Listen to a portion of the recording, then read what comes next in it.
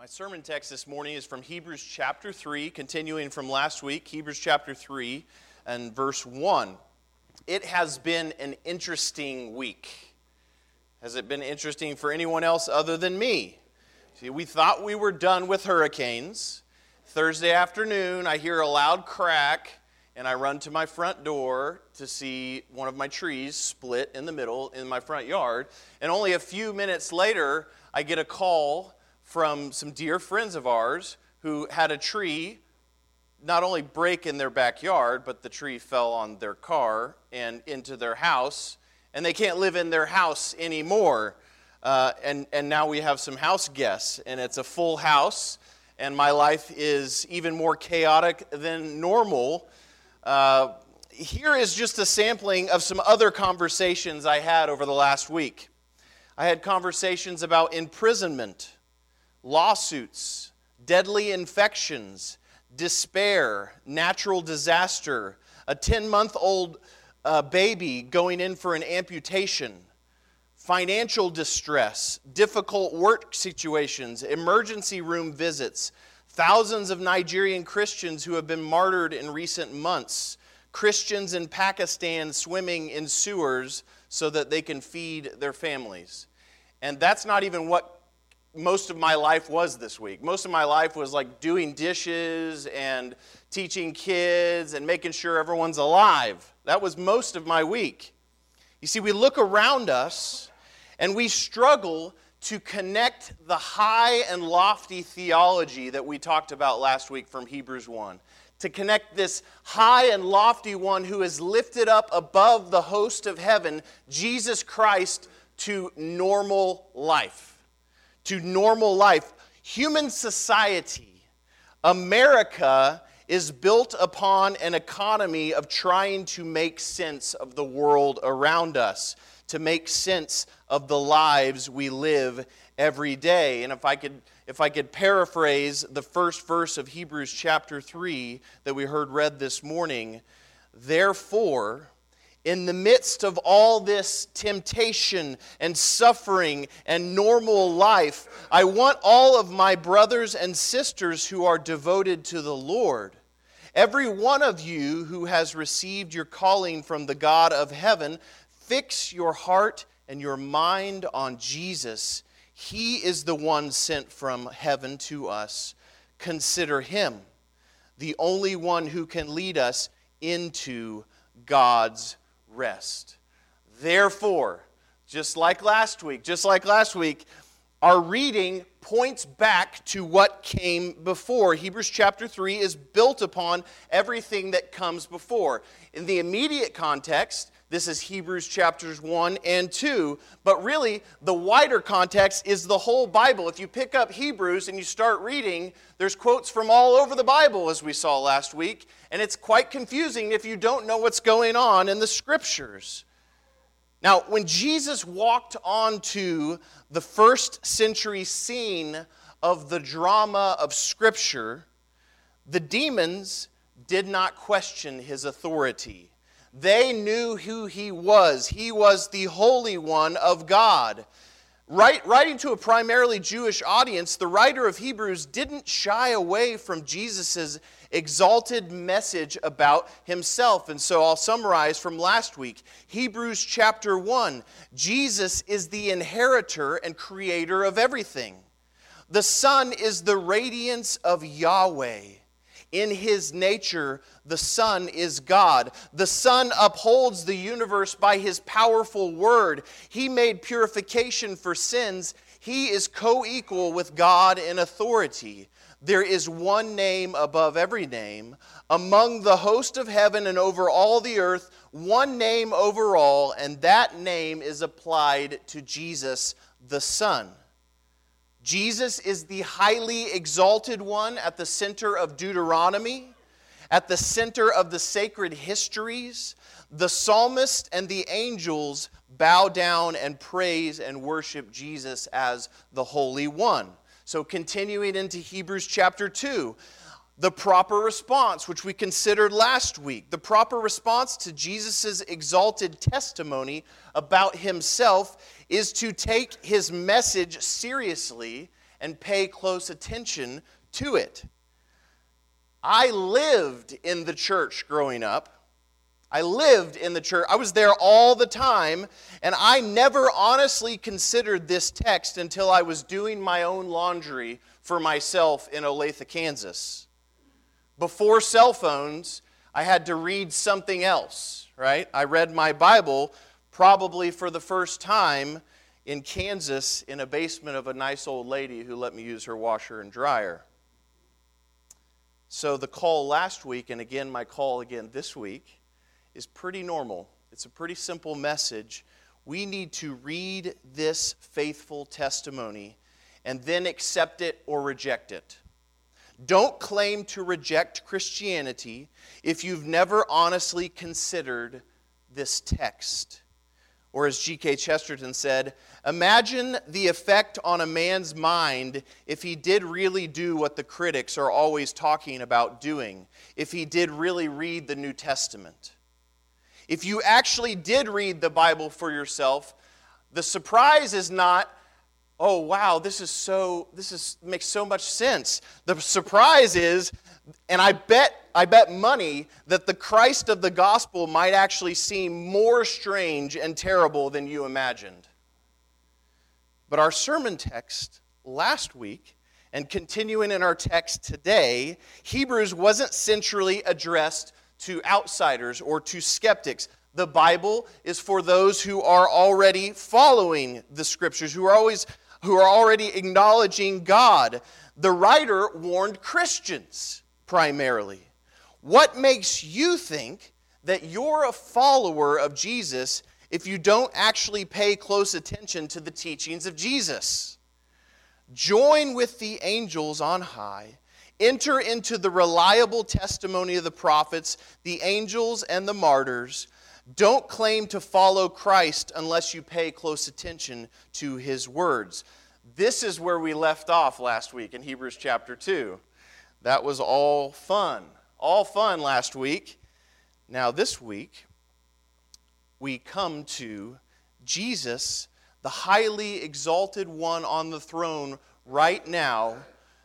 This picture of Jesus that we considered from Hebrews chapter 1 and beginning into Hebrews chapter 2, we considered this person. And how is this person reigning and ruling on the throne right now in the midst of the chaos of normal life? This is not what we see. Hebrews chapter 2, at present, we do not yet see everything in subjection to him. If Jesus is on the throne, why is there so much suffering? Hebrews chapter 2 and verse 6.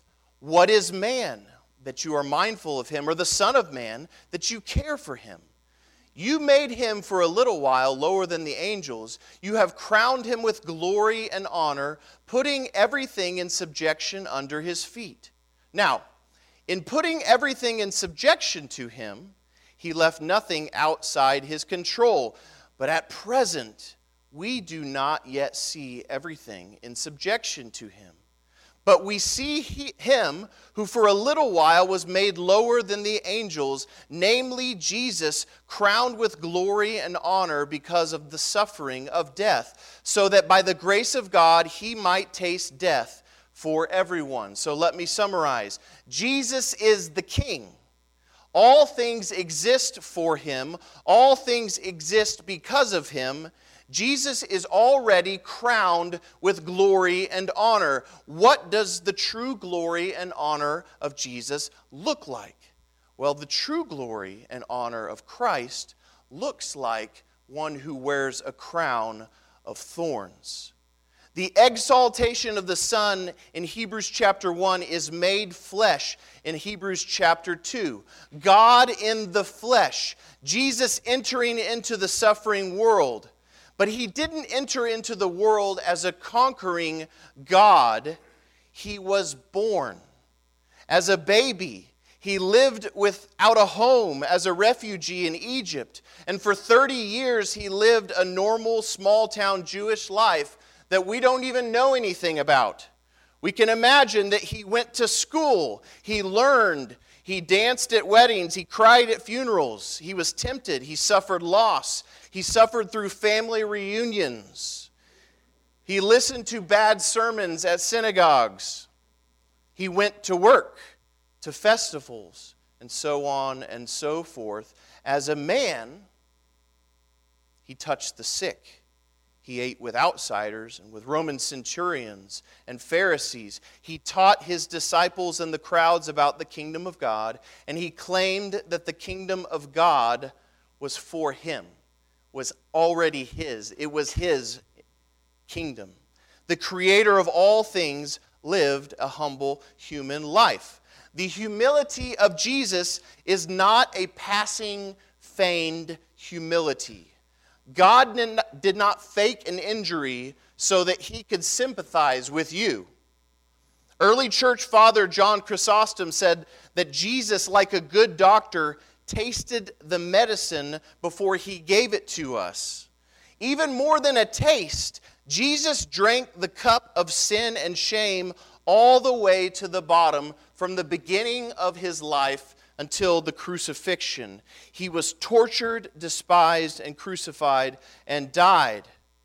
I can read books about going to war, but I will never begin to know what soldiers have actually experienced. I can hold my wife's hand through giving birth to 3 gigantic children. My fault. But I can't even begin to imagine what she went through. Jesus' humility, Jesus' condescension from the highest heaven is not a passive dip your foot in the water kind of humility. He dove into the deep end all the way to the bottom. And so, as Hebrews 2 says, he is the perfect and complete founder of our salvation. He was more deeply tempted, more deeply suffered, so that by grace we might follow him through all of normal life. So to recap, Hebrews chapter 1, Jesus is exalted above the angels. Hebrews chapter 2, Jesus took on flesh. For a little while he was made lower than the angels so that he might enter into the depths of human suffering and become the perfect founder of our salvation. Hebrews chapter 3 and verse 1. Listen to our sermon text again. Therefore, because of all of this, holy brothers and sisters, you who share in a heavenly calling, consider Jesus, the apostle and high priest of our confession, who was faithful to him who appointed him, just as Moses also was faithful in all God's house. For Jesus has been counted worthy of more glory than Moses, as much more glory as the builder of a house has more honor than the house itself. For every house is built by someone, but the builder of all things is God. Now Moses was faithful in all God's house as a servant, to testify to the things that were to be spoken later. But Christ is faithful over God's house as a son, and we are his house, if indeed we hold fast our confidence and our boasting in our hope. Let me restate that. Therefore, those of you who are devoted to Jesus, remember again his glory and honor. Consider Jesus, for whom and by whom all things exist. Remember the King lifted high on the cross. In his deity, Jesus is above the host of heaven. In his humble humanity, Jesus became the lowest, even unto death. And he, the man Jesus Christ, is more highly exalted than even the faithful Moses. Moses is a faithful servant in God's house. Jesus is the builder of the house. So what? How are we supposed to relate to all of this dense and intense theology? How are we supposed to relate to all this? Well, the very simple answer this morning is we need to read our Bible. We need to read the whole story. As 2018 American Gentile evangelicals, we are pretty comfortable with saying that Jesus is above angels. We are also, in some ways, paradoxically, comfortable with God being born of woman, living and then dying on a cross. But what is the deal with Moses all about? Why compare faithful Moses with the ever more faithful Jesus? Well, if you're part of the Jewish audience of this first letter, Moses evokes an entire story. And the writer continues in chapter 3, verse 7. Therefore, as the Holy Spirit says, today if you hear his voice, do not harden your hearts as in the rebellion on the day of testing in the wilderness. The incarnation of the Son of God makes sense within a story. And this is the story. Followers of God lived as captives in Egypt, and Moses was sent by God as his messenger to set his people free. So as the story goes, then Moses led the people out of Egypt, and on the way to their promised home, on their way to the place where they would rest from all of their slave labor, they lost faith on the road. They went astray in their heart. The faithful deliverer of God's people from Egypt, Moses, never made it to the promised land. He never entered God's rest. In the wilderness, Moses came down from the mountain with the words of Yahweh for his people, but they did not listen. Hebrews chapter 3 and continuing in verse 12. Take care, brothers, lest there be in any of you an evil, unbelieving heart, leading you to fall away from the living God. But exhort one another every day as long as it is called today, that none of you may be hardened by the deceitfulness of sin. Verse 16, for who were those who heard and yet rebelled? Was it not all those who left Egypt, led by Moses?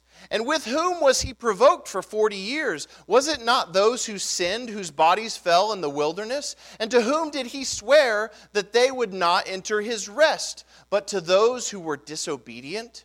So we see that they were unable to enter because of unbelief. Therefore, while the promise of entering his rest still stands, let us fear, lest any of you should seem to have failed to reach it. For good news came to us just as to them, but the message they heard did not benefit them, because they were not united by faith with those who listened. The message of the angels is the greater message of Jesus, who is above the angels. The message of Moses, which was rejected in the wilderness, is a greater message. It's in the same story. This higher messenger, this highest of the human ones, they still reject it. And so we are called in this letter to return again to the true story, to understand our suffering in the light of this story.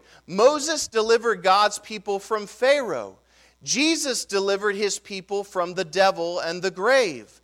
Moses delivered the word of Yahweh. Jesus is the word of Yahweh made flesh. Moses instituted continual daily sacrifices for the sins of the people. Jesus is the once-for-all sacrifice for sin. And the rest of this letter to the Hebrews unpacks all of the details about how Jesus is better. But you don't have to understand all the details right now. But you need to know the story. You see, we look around us and we struggle to understand the suffering and chaos of normal life.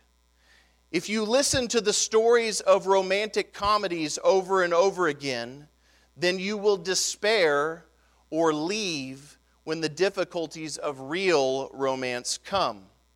Jesus does not fit neatly into that story.